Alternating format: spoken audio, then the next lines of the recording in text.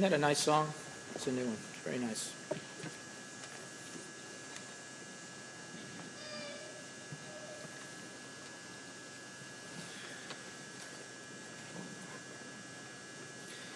At one point in Bob Dylan's colorful and continuing musical career, he made a profession of Christian faith. And for a time at least, his music took a turn that seemed to have reflected that reality. Sadly, later on, he also seems to have recanted his profession, at least in the eyes of some, while others stubbornly held on and still hold on to the hope that Dylan's profession of faith was not spurious, but was in fact genuine. Personally, and having never met or talked to Mr. Dylan myself, I have no idea where he stands. I certainly hope something real is going on there. But whether genuine or not, during the time when he is said to have converted to Christianity, one of the more powerful songs he wrote was called "Gotta Serve Somebody," the words of which went something like this: you may be an ambassador to England or France. You may like to gamble. You may like to dance. You may be the heavyweight champion of the world. You may be a socialite with a long string of pearls, but you're going to have to serve somebody. Yes, indeed, you're going to have to serve somebody. It may be the devil or it may be the Lord, but you're going to have to serve somebody. The song goes on like that for 6 or 7 more verses, I think. And Dylan may have been speaking from conviction when he wrote that, or he may not have. He may have simply stumbled across some words that spoke more truly than he knew. But whatever the case, Dylan's song hits squarely on a reality that lies at the center of Romans 6:15-23, which tells us, among other things, you really do have to serve somebody. There are no free agents in this world. And that truth is one that we will take a little bit of time to think about together this morning. But before we go any further into that, let's pray together. Please pray with me. Heavenly Father, we again approach you as the author of this text before us. This text that we're about to consider for just a few minutes together. And the very fact that we would pause to talk to you on the front end before we even look at the passage is an acknowledgement of several things. It's an expression of our belief that the words we're about to read are your words. They're not merely inspiring, they are in fact inspired. They are breathed out by you. It's an expression of our confidence that these words, just as we have them, are the very ones you intended us to have, not some other words, these words. Thirdly, it is a plea for you to cause these words to land on our minds and hearts such that they leave an indelible impression upon us, like what happens when hands are pressed into wet cement. Fourthly, it's an expression of our hope that in this time, this 30 minutes of nothing really, you will nevertheless do what only you can do.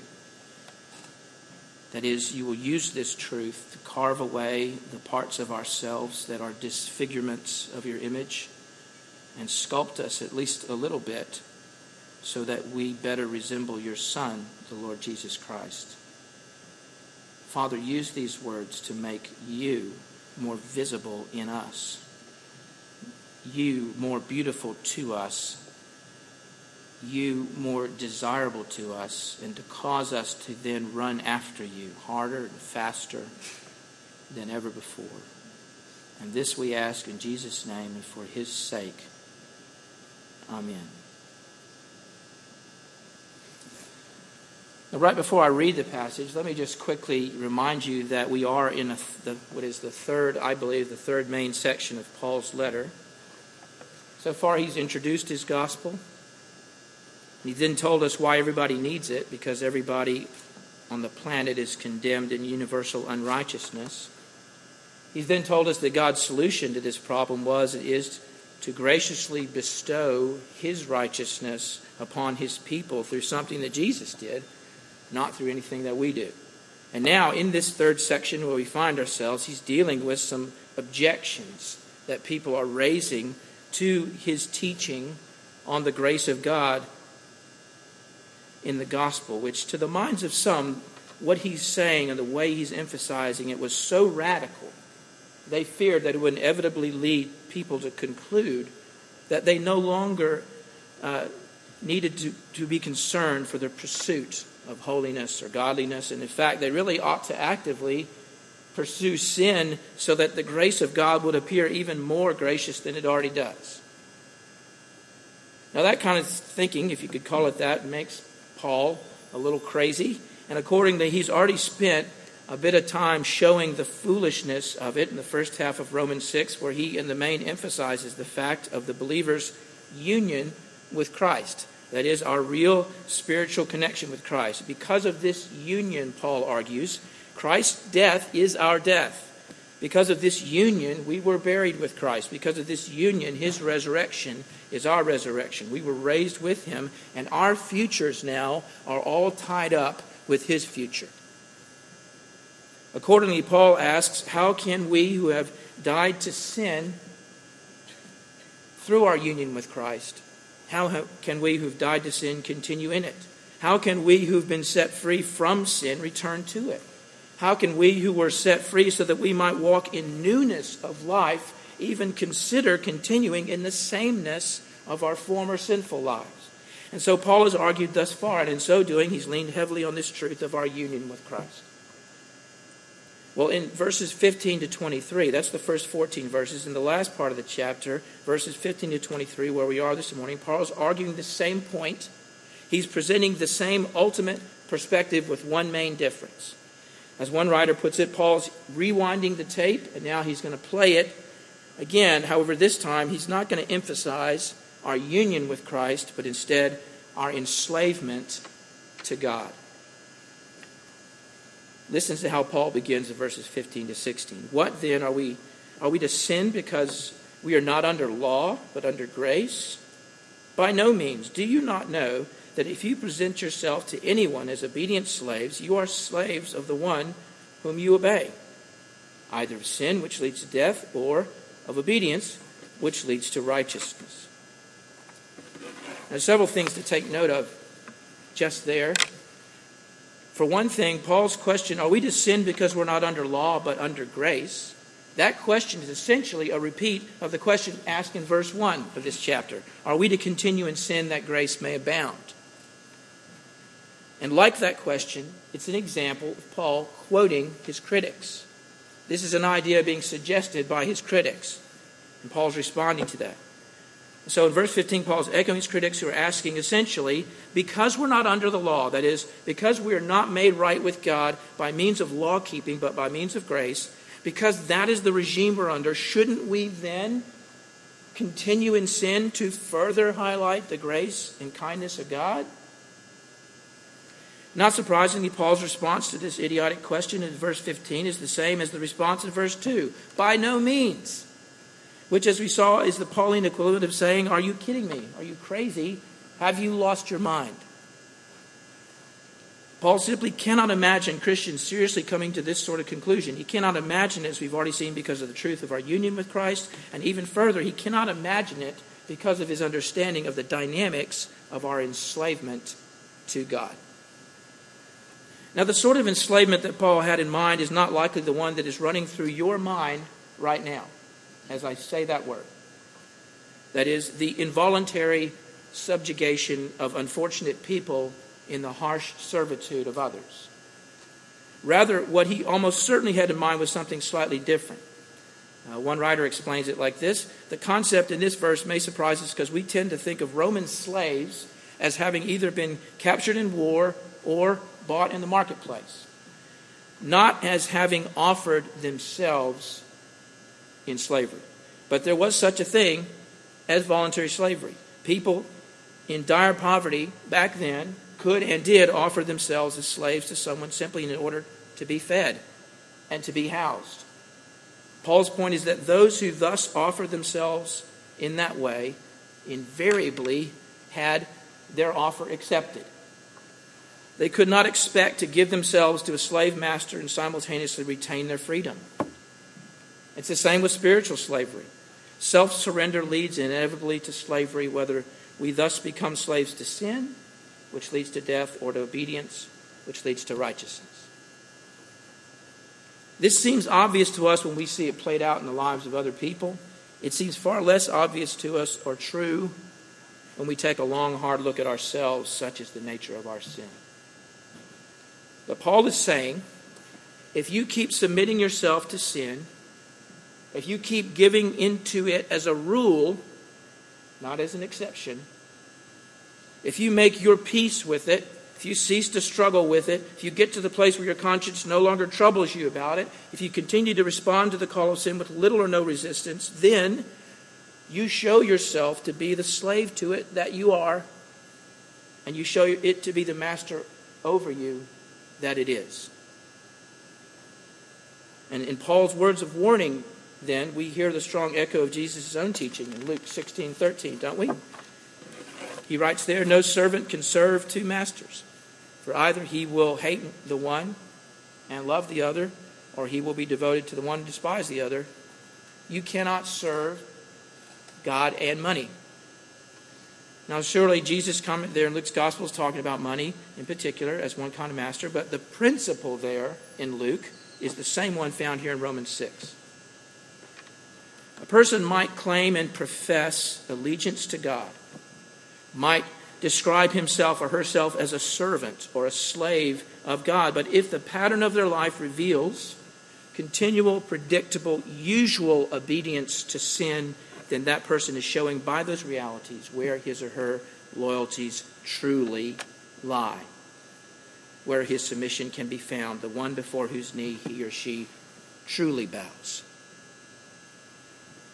And this principle of enslavement, that the pattern of your surrender reveals the identity of your master. Let me say it again. The pattern of your surrender reveals the identity of your master. But that principle of enslavement, like the fact of our union with Christ, is a further reason why the charge that Paul's teaching on grace encourages people to sin is so ludicrous. Because that pattern of submission to sin would be proof that a person had never recognized or embraced or come under the lordship of Christ, because if they had, then the pattern would be changing. The pattern would be very different. And this then leads Paul in verses 17 to 19 to take advantage of the moment to remind his readers of just what happened to them when they first responded to the gospel. But thanks be to God, he says, that you who were once slaves of sin have become obedient from the heart to the standard of teaching to which you were committed, and having been set free from sin, have become slaves of righteousness. I'm speaking in human terms because of your natural limitations. For just as you once presented your members as slaves to impurity and to lawlessness, leading to more lawlessness, so now present your members as slaves to righteousness, leading to sanctification. Now, there's several things I don't want you to miss in those verses either. Firstly, one of the things that Paul is emphasizing here is the simple fact that believing the gospel, embracing the Lord Jesus, means essentially not that you have ceased to be slaves. You're still slaves, and you will be for the rest of your life. It simply means that you've undergone a change of masters. Now, this fact of the inescapability of slavery, that everyone is always serving somebody, as Dylan sang, that fact is one that's often lost on unbelievers. It's not uncommon for non-Christians to think of submitting to God as a choice between holding on to their freedom and giving it up.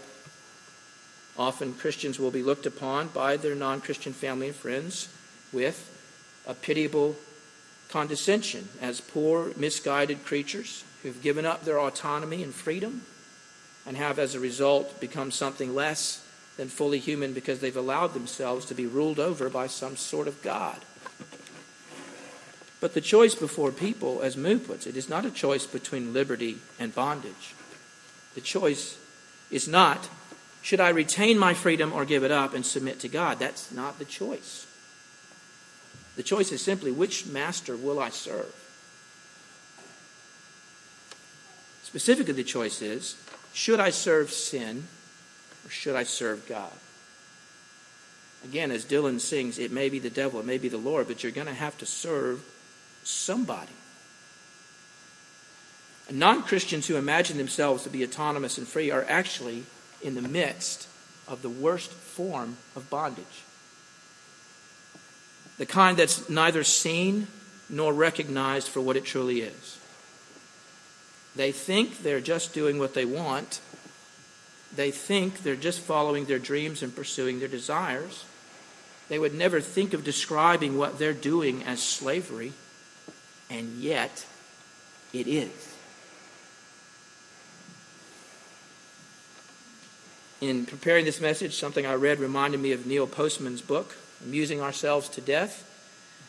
If you haven't read it, you should. It's one of the best books I've ever read, hands down, and one of the best analyses that there is on the influence of technology and pop culture on the heart and mind. The foreword of this book, just the foreword, one page, all by itself is worth the price of the book. Here's what he says. We were keeping an eye on 1984. When the year came and the prophecy didn't, thoughtful Americans sang softly in praise of themselves. The roots of liberal democracy had held. Wherever else the terror had happened, we at least had not been visited by Orwellian nightmares. But we had forgotten that alongside Orwell's dark vision, there was another, slightly older, slightly less well-known, but equally chilling vision. Aldous Huxley's Brave New World. Contrary to common belief, even amongst the educated, Huxley and Orwell did not prophesy or write about the same thing. Orwell warns that we will be overcome by an externally imposed oppression.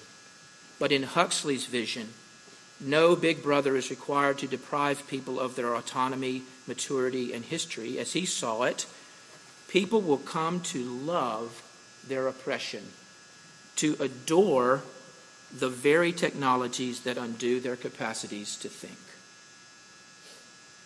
Sound familiar?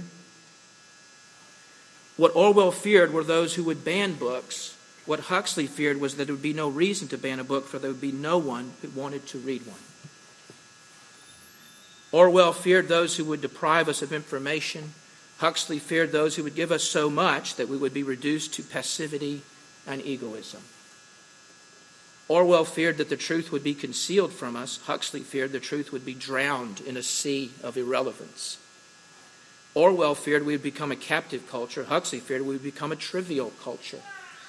As Huxley remarked, the civil libertarians and rationalists who are ever on the alert to oppose tyranny failed to take into account man's almost infinite appetite for distractions.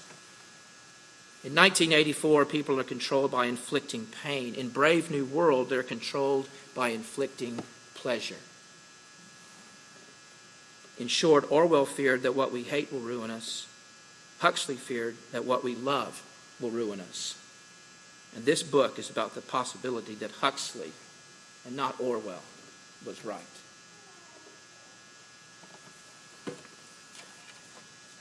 One of the things that Postman's book reveals is the very real manner in which people can be enslaved to things and held captive by chains they don't even recognize as chains.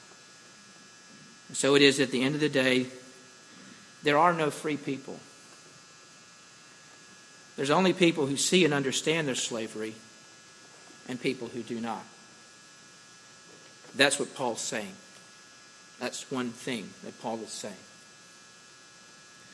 A second thing that's worth noting in verses 17 to 19 is the way that Paul talks about the Romans' conversion, that is, their response to the gospel.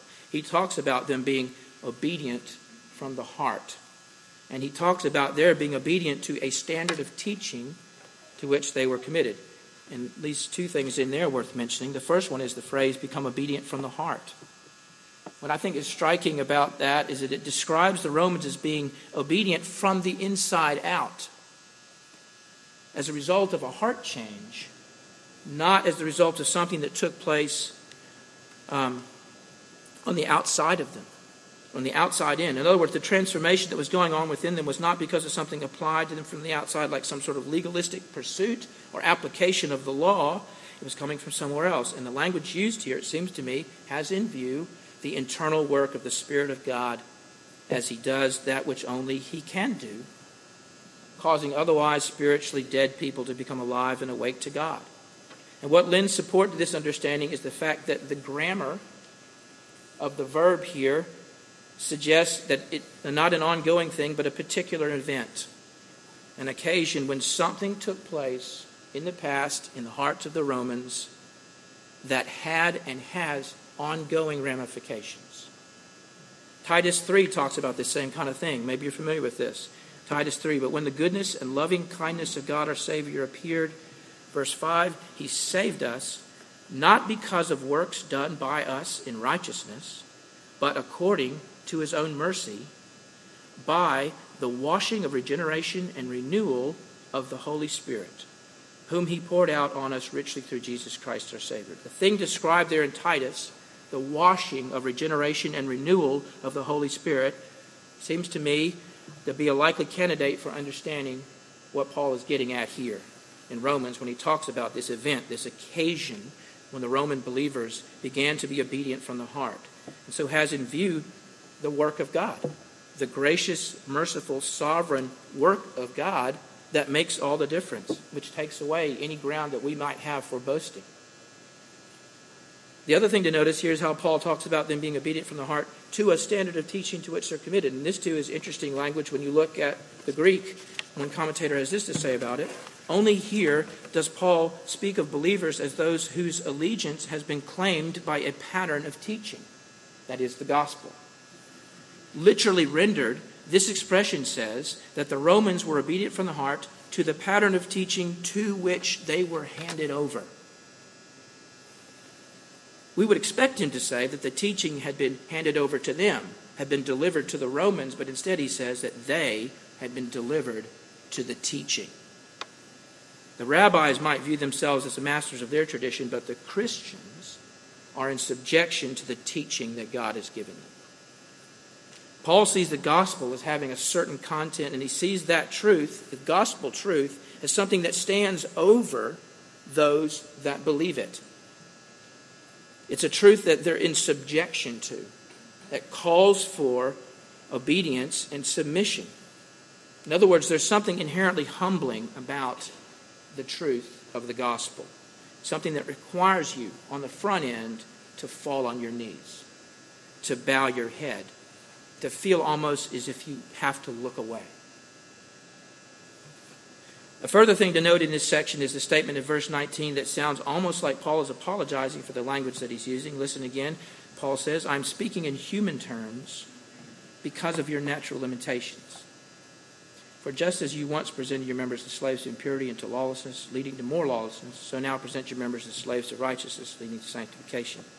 When Paul says he's speaking in human terms, it seems that most likely he's referring to his use of slavery as an analogy for explaining the Christian situation with respect to sin, formerly, and with respect to God now.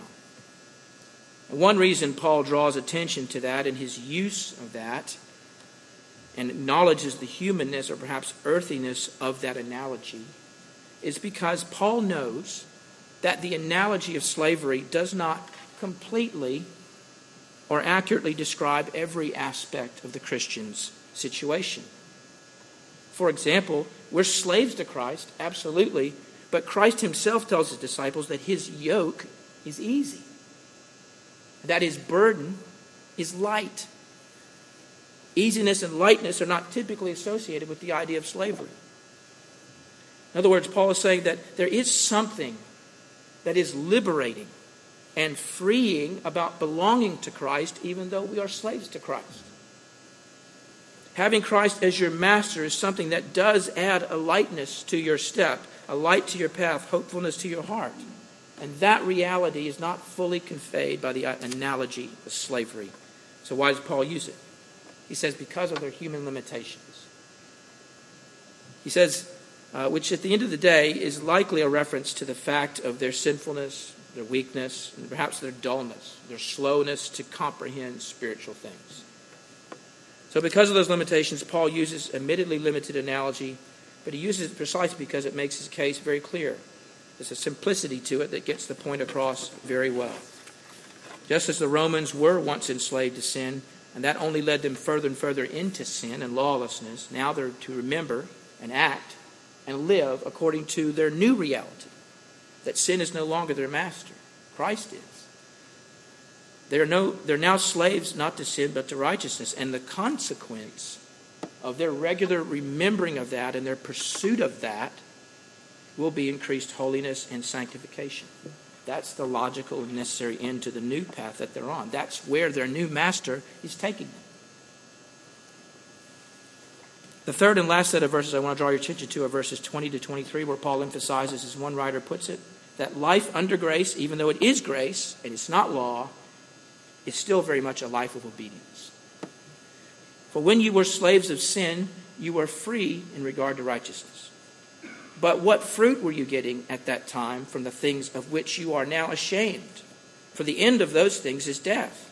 But now that you have been set free from sin and have become slaves of God, the fruit you get leads to sanctification, and its end, eternal life. For the wages of sin is death, but the free gift of God is eternal life in Christ Jesus our Lord. So after working really hard to make it clear that the choice before people at the end of the day is not a choice between slavery and freedom, but a choice between this master and that one. After making that clear, Paul comes back to concede in a way that there was an aspect of freedom in their former life. They were free from living righteously. They had that kind of freedom, if you can call it that. But where did it lead them, he asks? What did it get them? What was the fruit of it? The fruit of their former situation, of that freedom, was things that when they look back on them now are a thing of shame. And the greater fruit beyond that was death, referring ultimately not just to physical death, but in context must be referring to spiritual death, the separation from God forever. And likewise, just as there was an aspect of freedom in their former life, so is there an aspect of freedom in their new life. What sort of freedom do they have now? Well, they were free from righteousness. Now he says they're free from sin, meaning they're no longer under its dominion. They're no longer under its lordship. In its realm, they're not held captive by its power. And one day, they'll not even be in its presence. And the thing that awaits them now at the end of this new road is not shame, but glory. Not death, but eternal life. Not moral deterioration, but moral transformation. Not separation from God, but dedication to God. And life with God as his fully restored images, perfectly reflecting his glory. And please note the very precise language that's used here, especially in verse 23. This is the one that gets memorized, where Paul is extremely careful to distinguish between the two outcomes of the two paths that result from following two very different masters. To be enslaved to sin results in a wage. It results in a person getting what he or she deserves. And what is deserved, the outcome, the payment, the wage, is death. And so contrary to what his critics might be thinking, indulging in sin will not cause the grace of God to abound. It will not merely more clearly highlight the grace of God. Instead, it will increase your enslavement to sin. It will move you further and further into lawlessness. It will earn you a wage that you don't want to earn. And cause you to receive exactly what you deserve, which is the last thing you really want. And that's what you deserve. Death, separation from God, misery, shame. But the outcome for belonging to the other master, Christ, is quite different.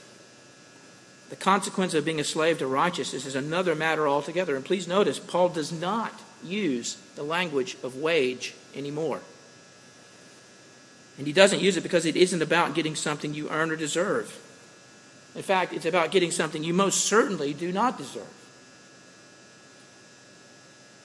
Pursuing holiness, living a life of obedience, does not earn you a wage. That's not the language that Paul uses. He uses the language of gift. He makes it clear that what is received, eternal life with Christ, is not a reward for a person's personal obedience. It's not a person getting something that they've earned or merited. It's a gift. So why does obedience matter? It matters. It's important, not because it earns something, but because it demonstrates something. It proves something. It reveals something that is true about us, namely this: that we've been removed from the kingdom of darkness, transferred into the kingdom of light. That we've been delivered from the lordship of one master, sin, and are now under the mastery of a new Lord, the Lord Jesus Christ. When you observe a person who is pursuing God, pursuing godliness, is concerned for holiness, when you see that, you are not watching a person who is earning their salvation. You are watching a person who is demonstrating their salvation. A person who is showing that he or she has been saved, that something has happened in their hearts, and they have come alive to God because of what God has done for them and within them. Does Paul's gospel of grace encourage people to sin? Absolutely not, because those who embrace the gospel are in union with Christ, and their being in Christ means they'll become more and more like Christ. And further, those who embrace the gospel show that they've undergone a change of masters, and the reality of that change will evidence itself in a life not of self-indulgence in sin, but of self-denial in the pursuit of holiness, not because you must, but because you will. Not because of what you will obtain, but because of who you are. Let's pray.